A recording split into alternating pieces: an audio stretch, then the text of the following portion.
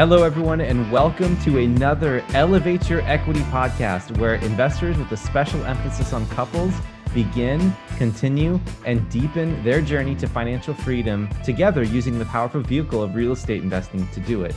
And we were so excited to have a fantastic guest on the show today. Today's guest is Josh Ferrari.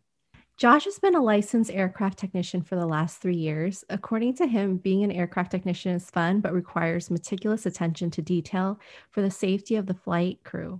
He has never had any aircraft required to be reworked due to unsatisfactory work. So this attention to detail allows him to be the expert needed to run multifamily assets. Josh's ability to manage other people's money as a financial coach positions him to be a high-class asset manager and financial investor. His ability to raise private money has earned him the title of primary capital raiser for over $7 million, raised in a 3-year real estate investing journey. He currently has over 4 million assets under management, which equates to 90 units in his personal portfolio. He's happily married to his wife, Alicia, for over 3 years, and they have a corgi named Pecan, and they love traveling, eating, and chewing fingers. Josh is an active member in his local church where he serves as the drummer on the worship team. He also mentors local entrepreneurs in financing and investing. I really loved listening to Josh's story. He has so much enthusiasm and just so much passion for real estate investing. Yeah, Josh is incredible. He's only 24 years old and he's been able to do this over the last 3 years. And so it's definitely been a journey that has some ups and downs, and we're excited to be able to share them with you. But there's a lot to take away from this, a lot of practical examples and things that you can learn from following in his footsteps and just kind of walking the mile in his shoes. You'll be able to see that clearly. You'll see what I mean in just a couple of minutes. So let's just go ahead and bring him on. All right. And Josh, we have you on the show. Welcome, brother. How are you? I'm doing great. It's already been a warm welcome here from you guys. And I'm excited to be on the show, man. That's great. Great. Good to have you on. What is new? What's going on right now in in your neck of the woods today? In my neck of the woods today, we had a horrible thunderstorm last night. And then not but 3 hours later, after the sun came up, there was not a cloud in the sky and it was 80 degrees. So that's the weather in my neck of the woods. But what's going on with me in my neck of the woods is we recently got a 148 unit multifamily apartment portfolio under contract probably 2 or 3 weeks ago. We just finished all of the due diligence on it, got off a call today about it.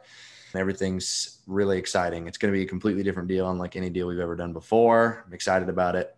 And then we've got another 88 unit that we're also in the process of getting under contract, which didn't happen today. So maybe it'll happen tomorrow, if not early next week. And then we've got a single family luxury flip, which is totally one-off, that we were supposed to close tomorrow. It's looking like it'll probably close on Tuesday now. But supposedly it just kind of like fell in my partner's lap. So it's kind of one of those deals that he'd been doing a lot of flipping for the last decade before we even got into multifamily. And then even now that we're a partnership doing the multifamily thing, he still kind of flips off to the side. And so this deal fell in his lap. It's a $1.8 million deal. And he's like, I can't really tackle that by myself. So let's bring my partners in. So we're tackling it, buy it for 1.8, put about 200,000 in it. It got damaged by one of the hurricanes down here on the Gulf Coast. And it'll easily sell for like 3 or more when we're done with it. So quick little flip, and we'll just use all that money to funnel back into the multifamily. Very cool. Well, congratulations on that. Well, at least I'm crossing my fingers for you, hoping that everything goes through. Sounds like you're a busy guy, man. So that's fantastic. Well, in this show, we generally like to speak to, married W-2 professionals. And in that way, what we want to do is we want to kind of back up and talk to you about when you started investing. Where were you at the time? What was your mindset like? And maybe you can describe a little bit about how you broke into the space. Where was I at the time? So 6 months before I ever even found out that real estate was a thing, I was living with my parents or I had just moved out of my parents' house, just had graduated a trade school. I didn't really go to like college, like a university, but it was a trade school to get my airframe and power plant license to be a licensed aircraft technician to work on planes. And so I just graduated that. Just moved out from Memphis, Tennessee, where my family's from, to move down here on the Gulf Coast to Mobile, Alabama. So I was living down here for about 6 months. just gotten married too. Got married in November of that year. So it's freshly. Thank you. So it's freshly married, freshly at the house, starting what I thought was going to be this long-standing career in aviation. And then my dad calls me up some weeknight in January of 2018. And he tells me, hey, your mom and I have some news, basically. And I was like, okay, like, where is this headed? And they're like, your mom and I are about to spend $40,000 to buy this course that's going to teach us like everything we need to know on how to flip houses. And I was like, how to flip houses? Like, first of all, where did this come from? Where's the $40,000 coming from? I know you guys aren't like independently wealthy. What the heck's going on, you know? And it ended up being this like 4-hour long conversation. At the end of the call, my interest was piqued. Like at the sheer thought of real estate investing. Like, holy cow, they're doing this. Granted, I don't have $40,000, nowhere near, but I could potentially like at least start learning about this to see what's possible. So he told me to read Rich Dad, Poor Dad. He handed me a few other books. I think I ended up reading like 40 books that year. I was 21 at the time. More books than I'd ever read in my entire life. I was going to 3 different local real estate meetups, and I was listening to all the podcasts I could. He told me about Bigger Pockets, started listening to that. And then that kind of funneled into a bunch of other podcasts. So I was just basically trying to learn everything possible. And so to answer your question about like the mindset, my mindset when I started, the trade school and then got into aviation, I just always thought that, I was going to work till I was like 65, retire out on a farm. My wife and I really want to kind of own our own little, nothing like high stress or high need, I guess, but we always wanted just a little farm, a couple of chickens, maybe a cow, pig, just a couple of things with a lot of land. That's just always what we wanted. So I saw myself retiring with that, having a couple of kids and just being in a ton of debt. Like maybe I'd be out of debt at the time, but I just always thought like, I'm going to have these things and I'm going to have the 4-wheeler and I'm going to learn. I'm going to get my pilot's license and I'm going to own an airplane. Like I wanted to do all these things. And I was like, I'm just going to be in debt. That's just the way it's going to be. I'm going to make $150,000 a year as an aircraft tech, peaking out. And it is what it is. The American dream, be in debt, but still get, still have all this stuff that I want. That was my mindset. And so when my dad started telling me about this, and when I started reading some of those books and figuring out like, holy cow, I can make more than my annual salary in like one deal. Like 1 or 2 deals. I could make 40, 50, 60, $100,000. I'm like, this is insanity. How do people do this? How is this possible? So at that point it was like guns blazing. I had to go full speed ahead to learn everything that I could about this niche of real estate so that I could kind of transition over into that and get out of the W-2, even though I would have only been in for like 6 months. Wow, man. Great story, dude. Thank you so much for that. And if you don't mind me asking, we can obviously edit this out if you don't want to say, but how old are you right now? I am 24 right now. Oh my gosh. Wow. Okay. That's amazing, dude. You've got some great stuff and a long runway ahead of you. I'm very, very, very jealous, to be honest. But I'm very happy for you as well, because you've definitely found the right niche. And what I wanted to do is let's back up a little bit more and dig a little bit deeper into when you started. What would you say at the time when you got invested in real estate or got started to learn about real estate investing? When people start, there are people that kind of are casual studiers of the art and the science of real estate investing. And then there are people that just jump in completely. And what I wanted to ask you is, what was that motivating factor? Was it purely financial? Was it emotional? What did you discover in reading some of the early books and, talk in the early conversations with your mom and dad about this? And maybe you can dive into that a little bit to help us understand what your motivation was.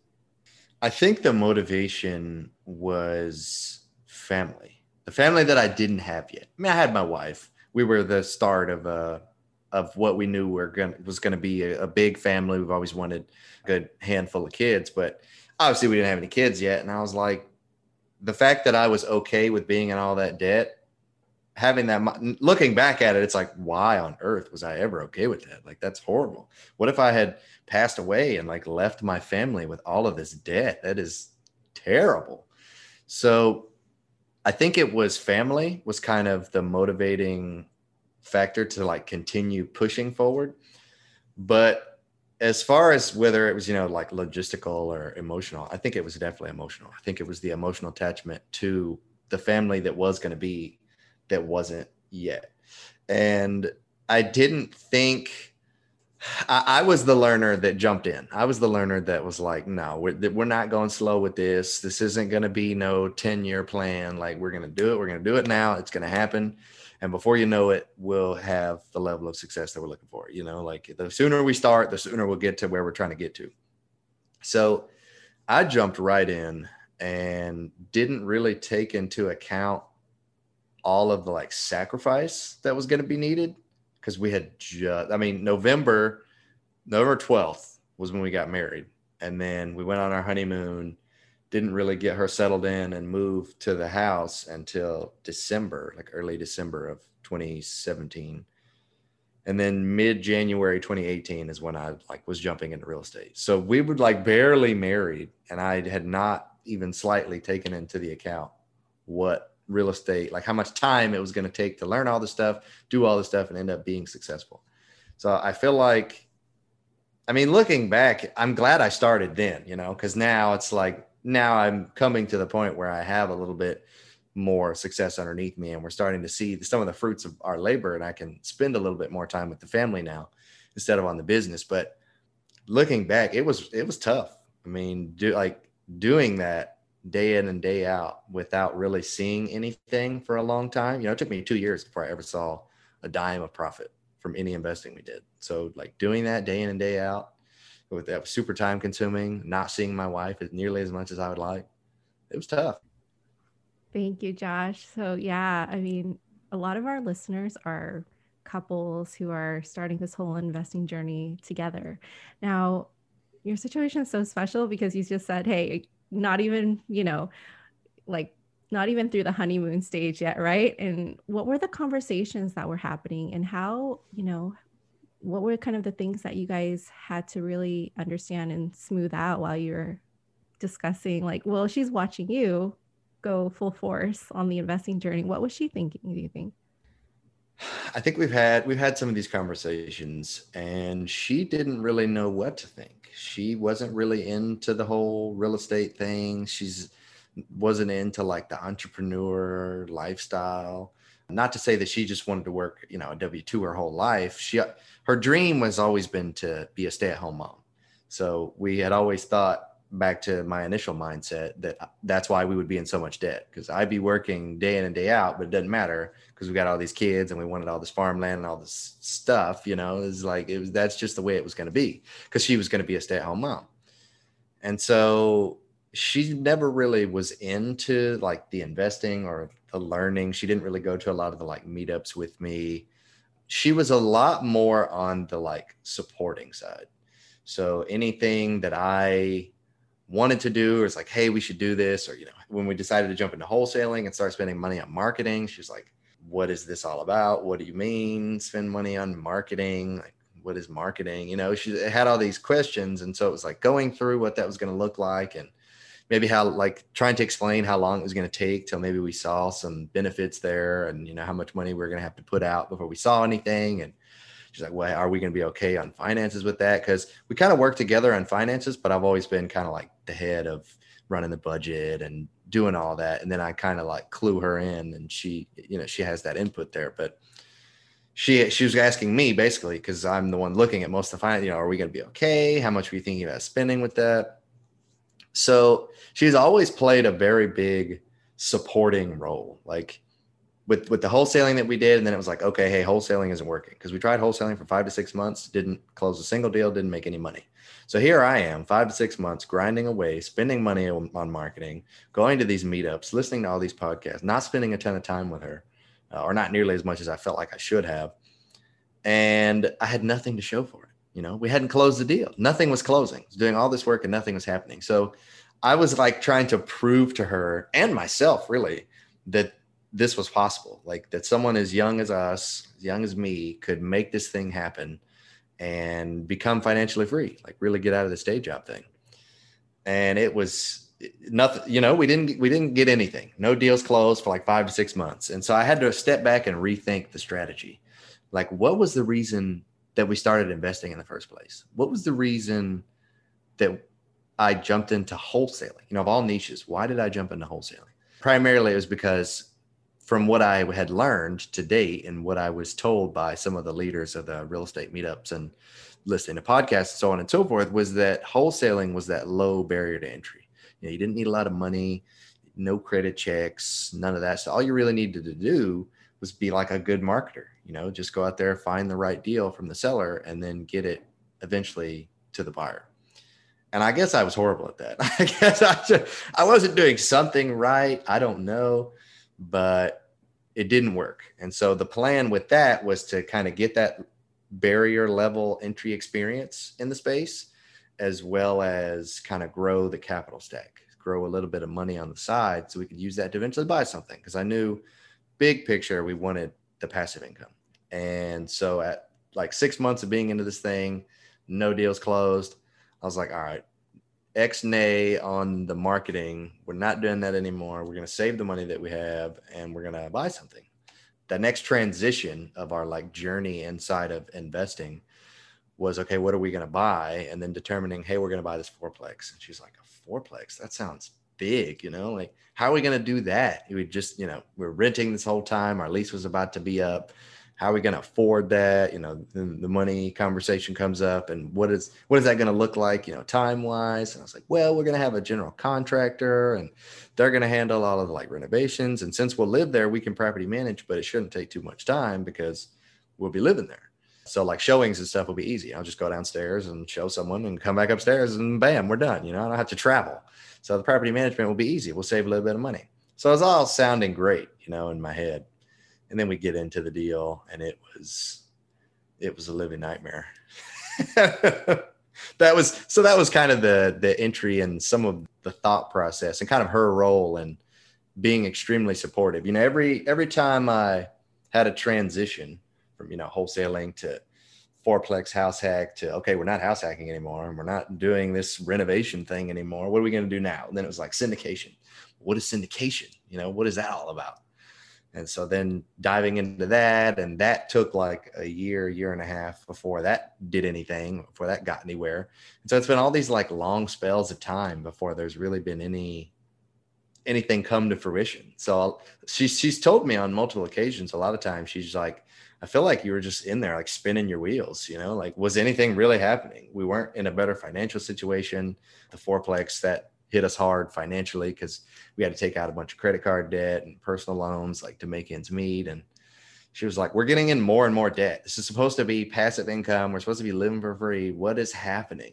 So it's been a tough journey. And I know it definitely has for her because she's kind of leaned heavily on me because she hasn't really tried or doesn't really want to educate herself in what this is all about. So she's just like every day, asking me what the heck's going on, tell me about it. How's our finances? Are we in like a deeper hole? That we spent a bunch of money or did we make some money today? What does that look like? So that's kind of been somewhat of our journey.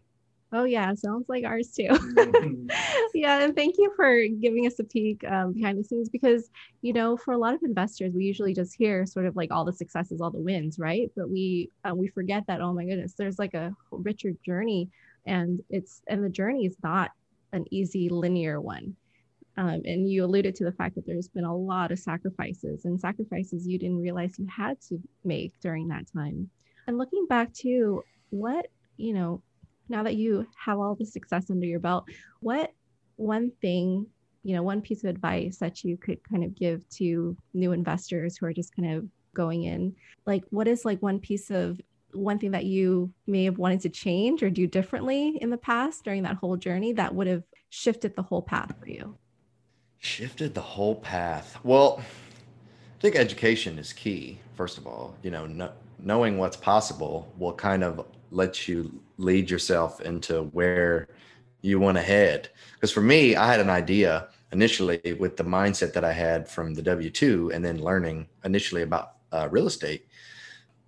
At least listening to the Bigger Pockets podcast, I had heard Brandon Turner talk about what he calls the stack, It's like buy one house, then a duplex, quad, 8 unit, 16 unit, and so on and so forth, till eventually you get to the point where you can afford the larger deals and then get to that level of passive income that we wanted to be at. And I had no idea how long that was going to take, but I just figured that's going to be me. That's the direction we're going to head in. We're going to do everything ourselves. We're going to come up with the money. We'll make it work. And so then realizing or learning about syndication was like, whoa, like I could get to this so much faster if I just used other people's money, like leveraged partnerships. Holy cow. So I could say that I wish I would have just written or had a better vision for where I wanted to go from the get-go, but I don't think that's really it. I think it's knowing what's possible so you can know, I guess, how to get there, but also what avenue you're going to take to get there. Because we knew we wanted passive income. We knew we wanted to get to a certain level, but I always thought by doing the stack, I was like, it's gonna be like a decade before we get there, but whatever, I knew it was get rich slow, which is okay. We'll get there. But then learning that syndication was possible, I was like, wow, we could really do this in a couple of years. It doesn't have to be a decade. This could really be like our life much sooner than we think. So I think education is huge, learning as much as you can in the get-go. But then I think then it would be the flip side of the vision of knowing, creating like where we're going to go. Because initially it was just like, yeah, I mean, we both want to get out of our W-2. That'd be nice. You want to be a stay-at-home mom, so we need to be making enough money in the business. What does that look like? I don't know. We just want to do it. We just want to jump in there. So that would probably be another thing.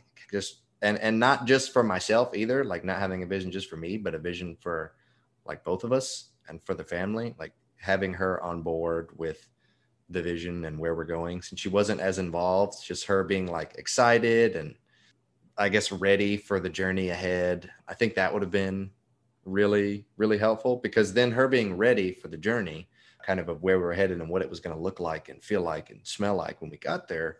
I mean, the sacrifices are still going to be there regardless, but I think her expectations would have been set a little bit as far as the sacrifices that we're going to have to be made in regards to time and finances. Because there were many days or many weeks, especially when we were in the midst of that fourplex, which took 1.5 years to renovate, by the way, which was only supposed to take 6 months. And I ended up having to do all the renovations myself. So there ended up being weeks on end that were like 20, 24-hour days where I did not get to see her at all. Even though she was like right upstairs, I was downstairs hammering away, sawing, making phone calls, listening to podcasts, trying to learn everything I could, do everything I could, so we could start making some money, or not even make money, but like get some leeway, because when we bought the fourplex, it was in complete shambles and none of the units were livable. So we were like, oh yeah, we got the ugliest house, this is going to be the best investment. And well, I guess hindsight's always 20/20, but it was a little too big of a chip for us to chew. I got it. Well, thank you for being vulnerable and sharing that story, because that's, a lot of people end up cutting their teeth with deals like this, right? And I think that it's really important to hear all of this, like what Sophie was saying before, that it's very much a knowledge-based game that we're playing here with real estate investing. The more knowledge and connections that you have, an investment in yourself that you're making, as well as investments in your properties, that's going to translate to your success over the long term. And what we like about real estate is that real estate, once you put the work in at the initial stage and you do your math right, then you're set up for a very long time with it, because you can let time work its magic, right, with the real estate investing. I wanted to go back and I wanted to dial it back in one more thing in your story. Every time something happened, or every time that you switched gears, looking back, how much of that conversation that you had, we're going through a hard time, now we're going to switch directions. How much of that conversation with your wife was vision, and how much of that was emotion? And what did those conversations sound like? Because I can just put myself in your shoes right now, and the frustration, right? Like trying to hold yourself back from being irritated with yourself and the situation, and then it bleeding into the relationship. That's something that would be really hard for me, or difficult for me to be able to distinguish between. And so I just wanted to hear how you guys were able to get through all that. So the initial transition from wholesaling to buying that first deal, that fourplex, was a bit of a struggle, I guess, trying to get her. I mean, she was excited about owning real estate. Don't get me wrong, because she's like, well, this would be great, we can have these awesome tenants, and she's got a completely different vision to me. She's got this vision that we're gonna make this, because it was a 100-year-old house and it was in Midtown Mobile, so it had like that. Which Midtown here is kind of like where the young crowd is. She's like, yeah, we're gonna have like all these young, hip, cool tenants, and we're gonna make this place look awesome, like chandeliers, all this nice stuff. And I'm thinking like, I don't think we're gonna have any of that. They're just trying to get we're just trying to get this place rented. I'm just, especially after we got into it and I had to start swinging the hammer, it was like, nah, none of that's gonna be in here. But initially, the transition there, the conversation went similar to. It's hard to really remember exactly how it went, but it was like, hey, we've been doing this for 5 or 6 months. We've been spending all this money. Wholesaling is great. Don't get me wrong, but we haven't made any money and we just keep spending money on marketing. And this isn't really the direction we're trying to head in anyway. So what do you think about us buying something? Because, I've mentioned like our lease is about to end. I don't think I want to spend another year renting, just throwing a year's worth of rent away. I think we could use that to pay for like a down payment or something, or try to get into something that we could house hack. Because at the time I had heard the word house hack a couple of times from Bigger Pockets and other places, and was like, okay, this sounds like something I could do, even if it was just a duplex or a single family house with an in-law suite. Like, I don't know. I didn't know what that was going to look like at the time. I just thought house hacking sounded like something we could seriously do. And so bringing up the idea of house hacking versus like, hey, let's go buy a rental, I think that made it a little bit easier on the conversation. Because, initially she's like, well, what the heck is house hacking? You got to break that down for me. And I said, well, we are going to have like neighbors, we might all be under the same roof. But if we buy a small multifamily, then it'll be, they'll have like their own, it won't be like shared space. They'll have basically their own apartment unit, kind of like how we do here at the apartments, but it'd be like a, shared wall, shared roof. And she said, well, I guess that'd be okay. If we owned the place, and if I got to pick out the finishes, and I was like, I mean, yeah, you can be the designer. Sure. We'll make sure that we get, we get all of those things in there. And I'm just thinking pie in the sky with her while we're all thinking this together, because we hadn't invested anything yet. So I'm like, yeah, it'll look great. It'll look beautiful. That's what we'll do. So then it was, okay, now we got to find what we're going to buy. And then going through the process of looking at houses, and what about this? Well, I don't know if that's going to make any sense. It doesn't have a garage, or, then we started seeing, all these single family houses, because that's what you mostly see when you go on websites like Zillow or Realtor or something. And she was like, well, what about this? And I'm like, well, it's just a house. I mean, I was like, unless you're okay with renting out bedrooms. And she said, nah, next. keep scrolling. So we knew that she didn't want a single family house, because she didn't want to share a shared space with anyone. So that's when I knew, okay, we're going to have to spend a little bit more money, which started to freak me out a little bit, because we're getting closer and closer to the lease ending. I'm like, oh my gosh, we don't have the money for a down payment on like a larger property, which sounds like is what it's going to have to be, unless I can just find this killer deal. But how the heck am I going to do that? I've never bought anything before. And so that's when I remembered everyone always telling me, you got to use other people's money. You got to use other people's money. If you ever want to be successful in this business, you got to use other people's money. I was like, well, I know my dad is investing in real estate.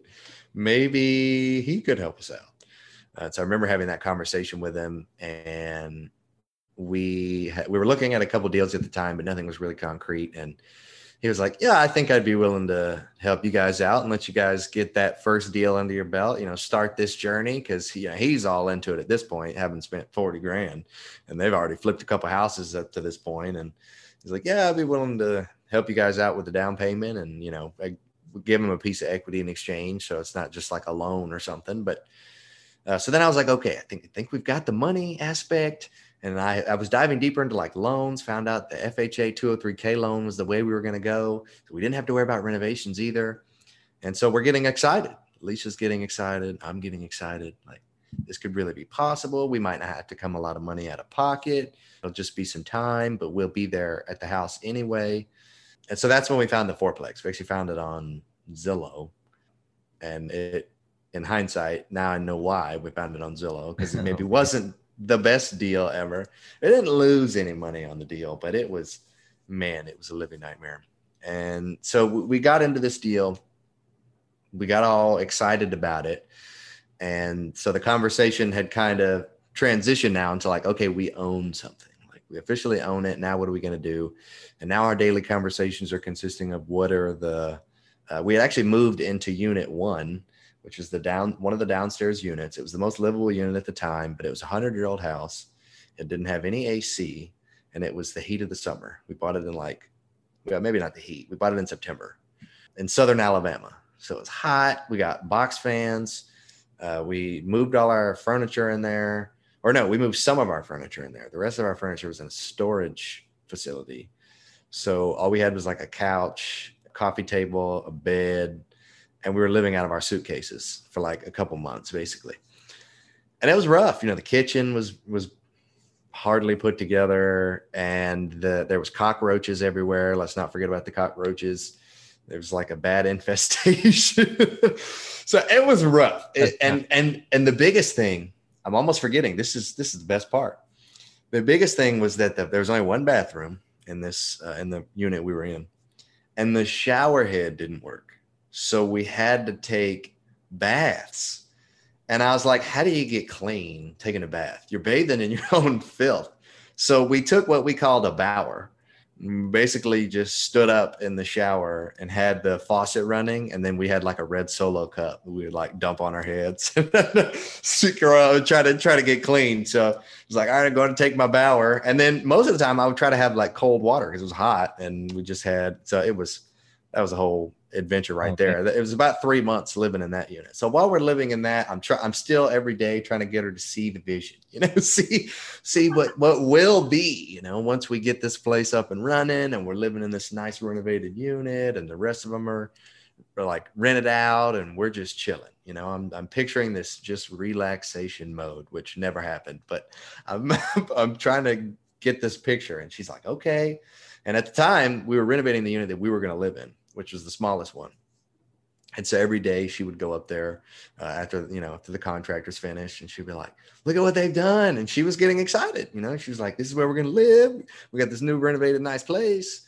And we were picking out all the finishes and what everything was going to look like. Contractors asking us, you want this here, or what's the wall paint color going to look like? What about these fixtures?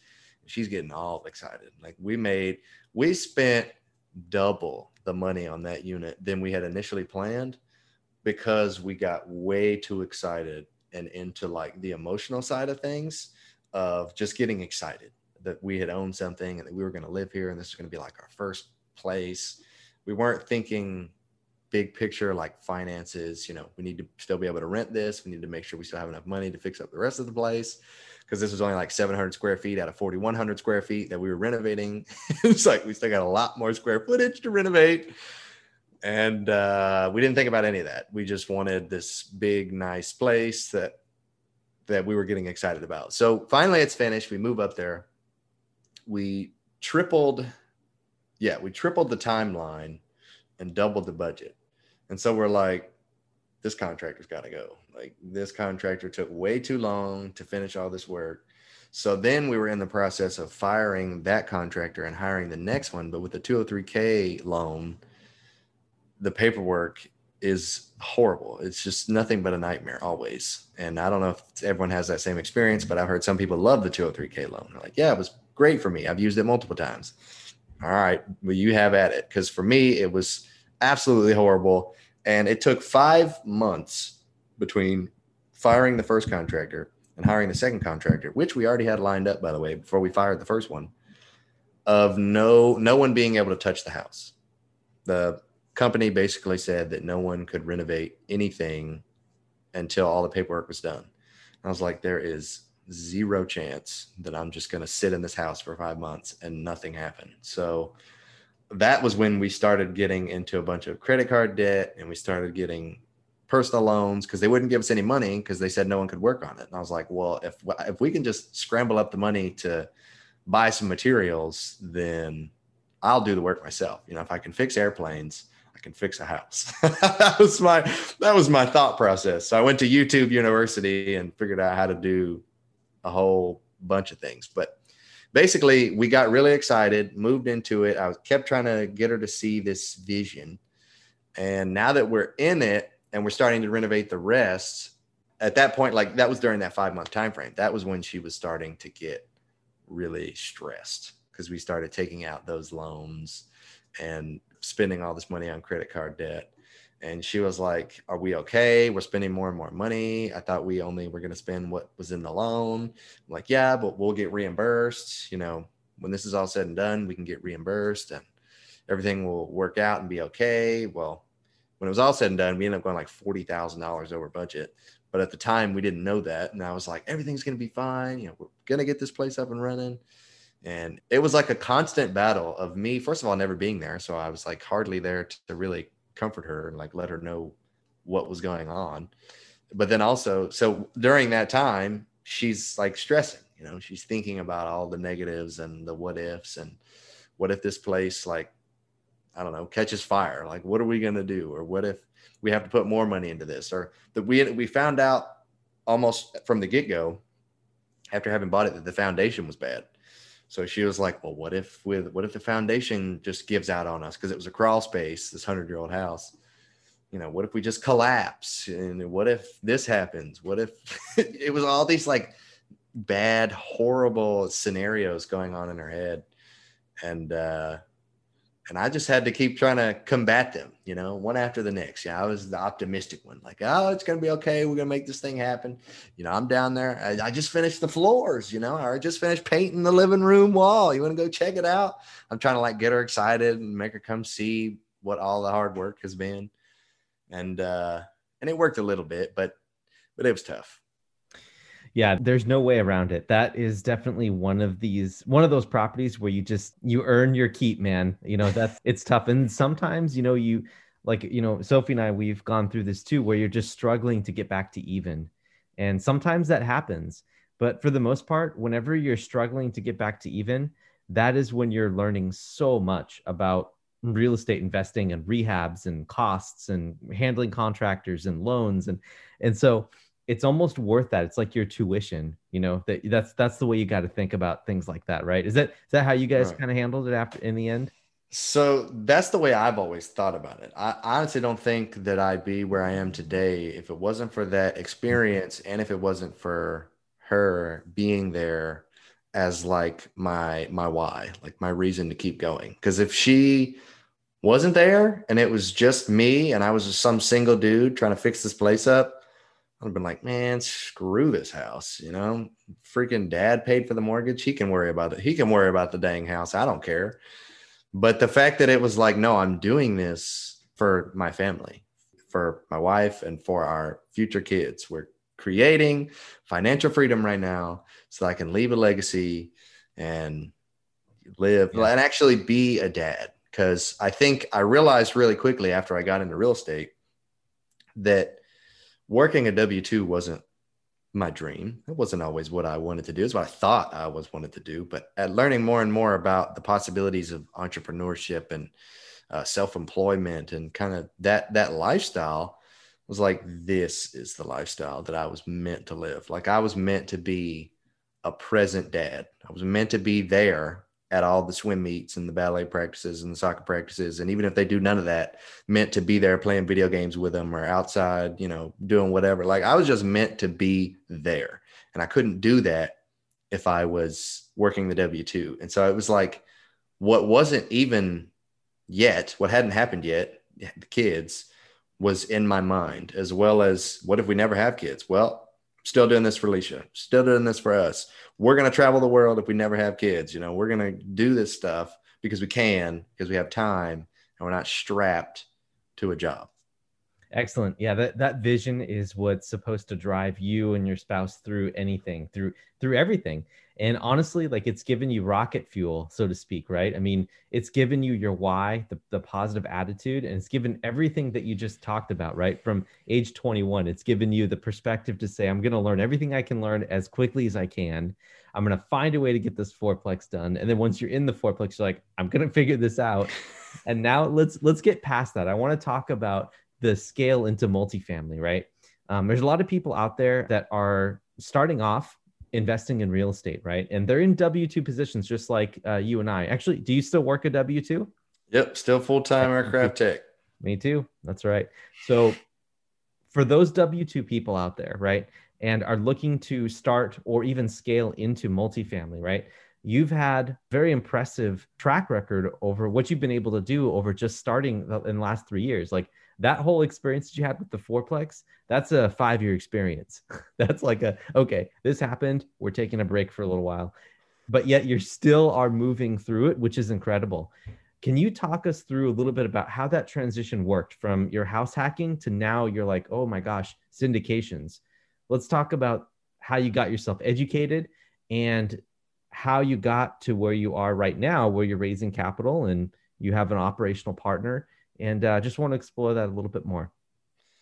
So I think the main thing here, which I think has been a big purpose of this show and of you guys' show, is that support. Having Alicia there with me, supporting me, even if I wasn't always there with her because I was busy doing something. Like I knew that she would had my back. I had someone there to continue to push me to be better. Be my reason to be better, other than just lay back and chill and watch TV or whatever it is. I think that was really key to continue pushing me to be better and get further and become financially free in this. But the transition, so about 6 months into having, throughout a 6-month period of having initially bought that fourplex, I was continuing to learn and educate myself while I'm hammering and turning wrenches at work for 9 hours a day. I think it was 10 hours a day at the time. Actually, it was mandatory. And then I was coming home for another 8 hours and turned more hammers and more wrenches and pipes and laying floors. And it was rough, but basically all day fixing stuff. I was trying to listen to podcasts, talk to folks, learn everything that I could. So I was continuing to kind of go through that educational process. And I was trying to learn more and more about multifamily because I'm like, we're in this fourplex. And I know maybe everything's not going the way that I had envisioned it or the way that most people talk about that it does. When you hear all these other success stories from other folks, that's kind of the way that it's supposed to go. And that's the way that I feel like it could go if we just had more experience or had better management or bought a better deal, all these what ifs, like these, if all the stars lined up, this is what it could potentially be like. And so I knew I wanted to get into multifamily. And so I was just continuing to think that I was going to do the stack method like we talked about earlier, where now we bought this fourplex. Okay, the next deal we're going to buy is an 8 unit. We might have to sell this or refinance it to do so, but that's okay because then we'll have 8 units and I was like, we probably won't live in one at that time. Maybe we'll rent if we don't have the money again, or maybe we'll have enough money to buy a house. I don't know where we'd be, but I just thought 8, 16, and so on and so forth was going to kind of be the direction we were headed in.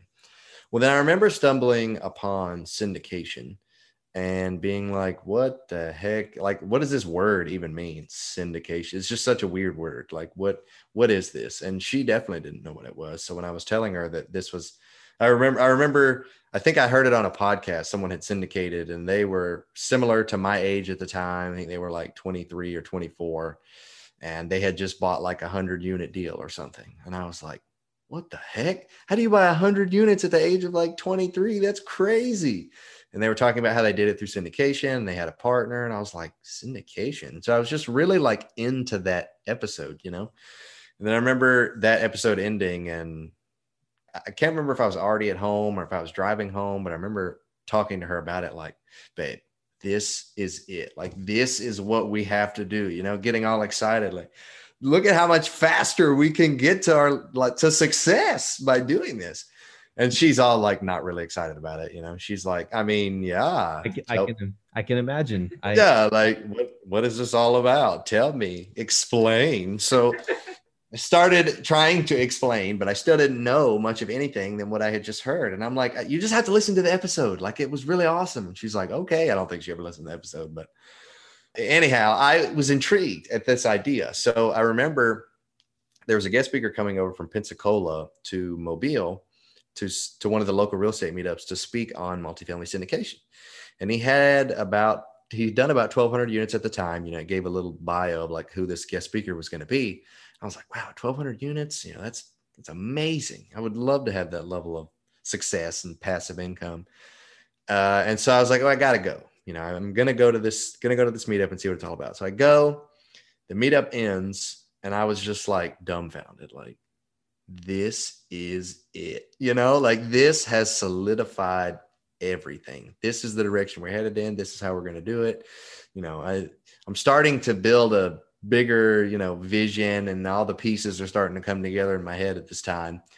And so I ended up talking to the speaker afterwards, after the meetup, and was like, hey man, like this sounds amazing. You know, like, tell me more about this. How can, you know, you sound like you've had an extremely high level of success. You know, I just wanted to talk to the guy. I didn't even know what to say. It was just dumbfounded and like slipping up on my words. You know, I was like, just excited, and found out that we actually both had aviation in common. He was actually a naval helicopter pilot.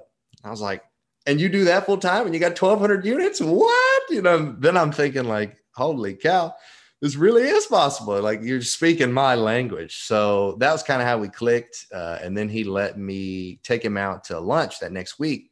And he's kind of been like my mentor ever since. So he's been my, like this organic relationship. He's kind of been my Q&A mentor. Since it is an organic relationship, he's not like actively looking on how to like better my business and better me. It's more so whenever I have something that I'm looking to get answered, as far as, well, how do you do this? Well, you know, how do you find deals? How do you raise money? What does this look like? What systems do you use for this?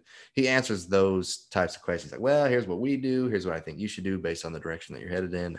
So I think that was a huge help to me. So now I've got this idea that syndication is the direction I want to go in. And I got this guy basically telling me what I need to read and what I need to learn. I remember going to that meetup too, or that lunch with him, and finding out that I was completely and utterly ignorant to anything syndication. You know, I'm like, you know, I remember what you said, you know, the thing, and I'm trying to like explain it. And I was like, I've read a couple books now and listened to some podcasts, and here's what I think this needs to do. And I'm like asking him questions related to how I'm envisioning syndication supposed to work. And he's a very like blunt guy, you know. He's like, nope, not how that works. Not at all. Like, you can just throw that out the window. This is what you really need to be doing. Like, and then I remember at one point he was like, yeah, you really need to go like start reading. Like, you need to go educate yourself before you try to do anything. And I was like, Oh man, I was like, what? Like, I'm ready to get into this thing. And he's like, you've got a lot to learn. I'm like, oh, man. So, but it was like saddening, but exciting at the same time, because it's like, this guy's going to help me. You know, not only is he telling me maybe not what I want to hear, but what I need to hear. Like, don't just go jump into something like we did with the fourplex. You know, we didn't want another repeat of that. So, okay, maybe I do need to do a little bit more educating here before I try to jump into something. So he told me some books to read and some other things to do. And then I remember reading them in like a week, or, you know, like a few days. And then I messaged him again or called him, or I did something and was like, hey, I finished those books here. I finished what you told me to read. What's next? You know? And he was like, whoa, like no one's ever came back to me a third time and asked. He's like, I don't know. let me think about this. Like, this is crazy. And I was like, are you serious? No one's ever come back to you a third time? That's insane. He said, yeah, I've talked to a bunch of people that have been interested in syndication, and then I go tell them to do something and they never do it, or they do it and just don't ever get back with me. I don't know. Yeah. I was like, that's crazy. I'm just way too like excited about this and the fact that this is a thing. And so he just gave me some more and more books to read, more and more education. He started introducing me to a few people. I was continuing to go to all these meetups to meet all these people and learn everything that I could and listen to all these podcasts. And I'm still hammering away at this fourplex all the while. And then it was about maybe 4 months later of continuing to learn that I met my first business partner. There's 3 of us now, but met my first one. And he actually messaged me on Bigger Pockets. And it's funny because he lives in Gulf Shores, which is 30 minutes away from me. And he met me on this international website, Bigger Pockets. That's He's like, awesome. hey man, I see that you're local. Would love to connect and meet up with you. Yep. And it was just kind of exchanging pleasantries there. And I was like, all right, cool. Yeah, let's meet up. So we meet up. Neither of us have any intention of becoming partners. We just thought that it was cool that we were local and that we were both into real estate. And get there, find out we actually have a lot more similarities than we think. I'd been a drummer for the last 15 years, and he played the bass guitar and was in a band. And I'm like, dude, if nothing else, forget real estate. We just need to go jam. Like, we just need to go play and have a blast, because we were both into the same kind of music, that hard rock, heavy metal type of music. And I just couldn't believe I was meeting another real estate investor that was into that same crazy genre as me. So that right there was like, wow, this is awesome. And then he used to be some kind of like professional bodybuilder or something. Like, dude was jacked, and I had always loved working out. I was like, that's cool. And then he had been in flipping houses, single family houses, for the last decade. But he was like, yeah, I'm actually in the process of wanting to get into multifamily. And I was like, really?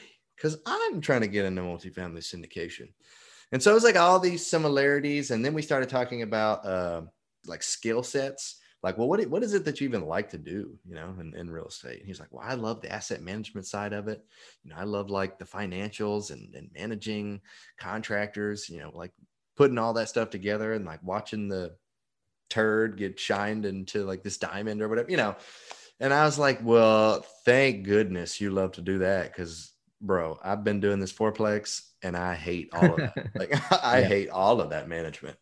It's like, but what I do like is talking to people. I like, from what I do know, I like educating folks on what's possible and talking to people. And at the time, I had never like raised any money, so I didn't know that I liked to raise money. But it's like, I just like the relations side of things. And he was like, cool, because I'm an introvert. I was like, how are you an introvert? You like managing stuff? He was like, I'm weird like that. I'm like, okay. Well, we ended up ending the conversation, and neither of us still really thought that we were going to be partners even after that. And so 2 months went by and we didn't really talk to each other. And then 21 unit single family portfolio came across his desk. And I remember him calling me up and saying that, he's like, hey, this deal came across my desk. I remember like meeting up with you, and we were both trying to get into like multifamily. And I remember you talked about like syndication, raising money. And this kind of checks all the boxes for like syndication. Just so happens to not be one roof with 21 units. Instead, it's 21 roofs. And I was like, I mean, yeah, it kind of checks all the boxes. And it's in the market that we like. And, the numbers made sense. I was like, all right, let's do it. So that was kind of like the beginning of the partnership there. And then we ended up doing that deal. And then we had another deal, that the 42 unit, which was actually the first multifamily. That one took like another year to find. Like, even though we had done what we thought was like a legitimate syndication, still no one took us seriously. Still, they were like, well, you haven't done multifamily, you don't know what you're doing. You're still just, I don't know, a noob, like video game terminology. I completely understand. And that's actually a really big deal, because when you're starting out, you're talking with brokers and lenders, and these are people that are used to working with folks who have done deals before. And when they look at you when you're starting out and you don't have a track record, that is something that is one of the biggest hurdles to overcome in the beginning. And so working with people, and having relationships in that is something that you guys obviously took advantage of, and persistence. You just had to, I hate to say fake it till you make it, but generally that's the way that it goes when you're working with your first multifamily, right? Yeah, no, absolutely. And then the first deal that we got, the first like multifamily deal, actually came from my mentor. It was actually his deal that he was selling. I remember he emailed us. He emailed me in August of 2020 and said, hey, I know you've been trying to get into multifamily. I know you've been having a tough time like finding a deal, but I know you found this new partner, and I think you guys are like an awesome team. So I wanted to see if I could help you out. And I'm like, where is this headed? What's he about to say? And he said, I got this deal in Citronelle, which is about 20 to 30 minutes north of Mobile. And he said, I'm looking to kind of eradicate or kind of get out of this partnership that I'm in now. We got into it like 4 or 5 years ago, and it's kind of went sour since. So we're just kind of trying to get rid of that. Plus, it's kind of the end of the term of the deal anyhow. So we're looking to sell. And he said, with that said, we had initially planned, I've been talking to some brokers, and we initially planned to go ahead and market this thing in January or February of 2021 with a broker. And we're going to list it for XYZ price at that time with the broker. He said, since you guys are looking for a deal, if you guys think that you can close on this deal before the end of the year, and if you think that we don't have to go through a broker, then I'll give you a $400,000 discount.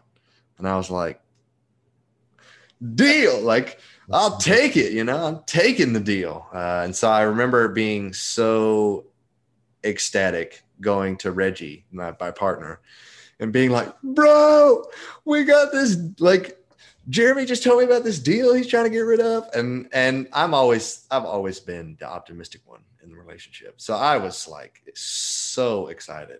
And he like brings me down to earth real quick, like I'm all excited about it. And he's like, well, we got to look at the financials. I know he's like your mentor, but you still got to make sure that it makes sense for us and for our investors. And I'm like, whatever, man, like just be excited. Come on. Like, this is awesome. And it ended up working out. We ended up actually closing on that deal. We went through a lot of headaches and struggles, and we ended up kind of cutting it short on the raise towards the end. We're about $150,000 shy of the raise. And so we're like, well, what are we going to do? And so I remember contacting the seller, which is my mentor, and being like, hey, what do you think about helping us raise money for this deal? And then they buy the deal, we buy it from you, and your investors get, a piece of it, and then you get a piece. I was like, it's just a win-win-win for everyone. And so he was like, well, let me think about it. So he took 2 days to think about it. And he came back and he was like, I don't think that's ethically right. And I'm like, yeah, I know. It was a long shot. I get it. You don't want to be on both sides. I was like, well, what are we going to do? But then he was like, but I've got this guy that's done a couple of deals with us before. He's helped us raise money on some deals. He lived over in Destin. He used to be like an ex-fighter pilot. Now he was a single family broker. And he's like, he's a really great dude, helped us raise money. I know he could help you guys raise money. Let me introduce you to him. I was like, okay. So he introduces us. And I had actually followed this guy for about a year previous to this, but never followed him on social media. But it was just one of those people that you had a bunch of mutual friends with, but I never met the guy. I was like, okay, I've seen this guy around. I've seen some of the stuff he posts. He seems legit. So we go to brunch, find out that we all, myself, Reggie, and Matt, we all went to lunch, found out we all kind of had similar vision. We wanted to all kind of head in the same direction, had the same goals. And then all of our personalities kind of got along. We're all like comedians and just thought everything was funny. And we just had hunky-dory time. So we're like, all right, this is obviously meant to be. So then that was when he joined the team, which at the time, Reggie and I just thought was going to be for that deal. And we only needed like $150,000, and he brought like $700,000 in like a 2-week time span. I was like, what are we going to do with all this extra money? And so he's like, well, we got to get another deal. So that's when we actually got another 34 unit deal under contract before we ever even closed the 42. And so that was the money. Great. That's fantastic. I think that really speaks to the power of finding the right people, and in this space, in the multifamily syndication and this space that you and I, all of us are in, it's very collaborative. You can solve a problem, right, by just pulling in the right people, and then the right people can help you fix anything essentially, and make all of the issues that you think you have just disappear. And that's why it's such a win-win. And that's why we as multifamily investors love collaborating with one another. And just like what we're doing right now on this, Josh. So thank you so much for all your stories. This has been fantastic. Normally what we like to do in order to end out the show is we have 5 questions that we ask every single one of our podcast guests. And we're going to go ahead and start doing that right now, if you don't mind. All right. You want to ask them? Yeah. Or do you? Okay. Go for it. All right, Josh. So first question is, what book has had the biggest impact on you and why? And it doesn't have to be business. The biggest impact on me and why? And it doesn't have to be business. Well, it's got to be the Bible then. It most definitely has to be the Bible, because I grew up Christian, or so I said, but I wasn't really. And it wasn't until my atheist fiance found Christ because of me, who wasn't really a Christian anyway. I just went to church and said I was. That she really found like Jesus, like the Holy Spirit. I could tell everything was different about her. I was like, why am I not like that? I've been a Christian for decades. Like what's wrong with me? And so she actually kind of led me back to Christ. And so it's been, I think Jesus is everything to us. You know, we put him at the center of literally everything. So when we were in that fourplex, just to give a quick example, I know I'm kind of like dragging this out, but these are supposed to be pretty quick, but that's okay. That's okay. Yeah. A quick example with the financing side of everything, it was roughly $2,100 a month for the mortgage on the fourplex. And if you looked at the numbers, we only had like $1,000 a month to actually pay towards the mortgage. And so every month we were freaking out, like, how's this going to work? How's this going to work? But we were still tithing, like every paycheck. And it was like, man, we could use this money to pay the mortgage. Think about how little of stress we would have if we could just use this money to pay the mortgage. But we just kept tithing. And the money kept showing up. It kept showing up in the weirdest, strangest ways. But yeah, that's it. It'd have to be the Bible. Oh, that's amazing, Josh. Yeah, thank you for sharing that story. That was worth it. And the second question is, if people wanted to emulate your success, what's like the first actionable thing that they could do? I would say just start learning. I think is the first thing I did was I probably spent about 2-3 months just learning, reading as much as I could, because once I figured out what was possible, that's when I knew, okay, what do I need to do about it? Awesome. And then next question is, what small thing do most people not know about you? What small thing do most people not know? I already told you I'm a drummer, so I guess you know that now. I broke my arm in the 3rd grade, and I guess that's one small thing. On one, have you guys ever seen? It's the weirdest little thing on the playground, and I've never seen it at any other playground but this one. But it's that thing where you hold onto a bar and it slides. It's on like a gliding, I don't even know what you would call it, but it's on this slide. And it was the absolute favorite, best like toy on the playground that you had to get on. And there was a long line to get on it. I remember getting on, like waiting in line, waiting my turn. And there was these 2 kids, because we were all really short and it was kind of high up. So you had to like have someone like pick you up and put you on it, So we had kids our age, that would stand there and like help it, like push us once we were on it, so we could actually move and not just be hanging and doing nothing. Wait in line, they help you up and they push you. Well, I remember it was my turn. They pushed me all the way to the end. There's this rubber stop at the end. And I guess I've always just been like really, really small growing up. I was always really small. So they probably pushed me a little harder than they should. And when it got to the end, it was like a jolt stop. And I did this weird somersault flip thing in the air and landed on my left arm wrong and like broke my arm in half. Oh, it was rough. Poor guy. Yeah. So young too. But when you break it that young, it heals pretty fast, right? Yeah, it did heal. Yeah. Has to. All good now. And how do you like to unwind and restore your creative juices? Unwind. Well, my wife and I really like to watch movies. We really like movies. We're like movie fanatics. So movies kind of help me, like, I guess, de-stress, but then also the outdoors, where we really, really love the outdoors. It doesn't even matter what we're doing. We could be at the park. We could be walking our dog. We could be going hunting. We could be going out on the water, going to the beach. Like, we just need to be outside. And that is one thing that's always helped me a lot. Or the drums. I'm looking at my drum set right now. Sometimes I'll be like tense, like worried about something or like trying to think of something. And I'll just get on there and play like a hard rock song, and I'll be totally de-stressed after that, which seems backwards, but that's awesome. Yeah, that sounds amazing.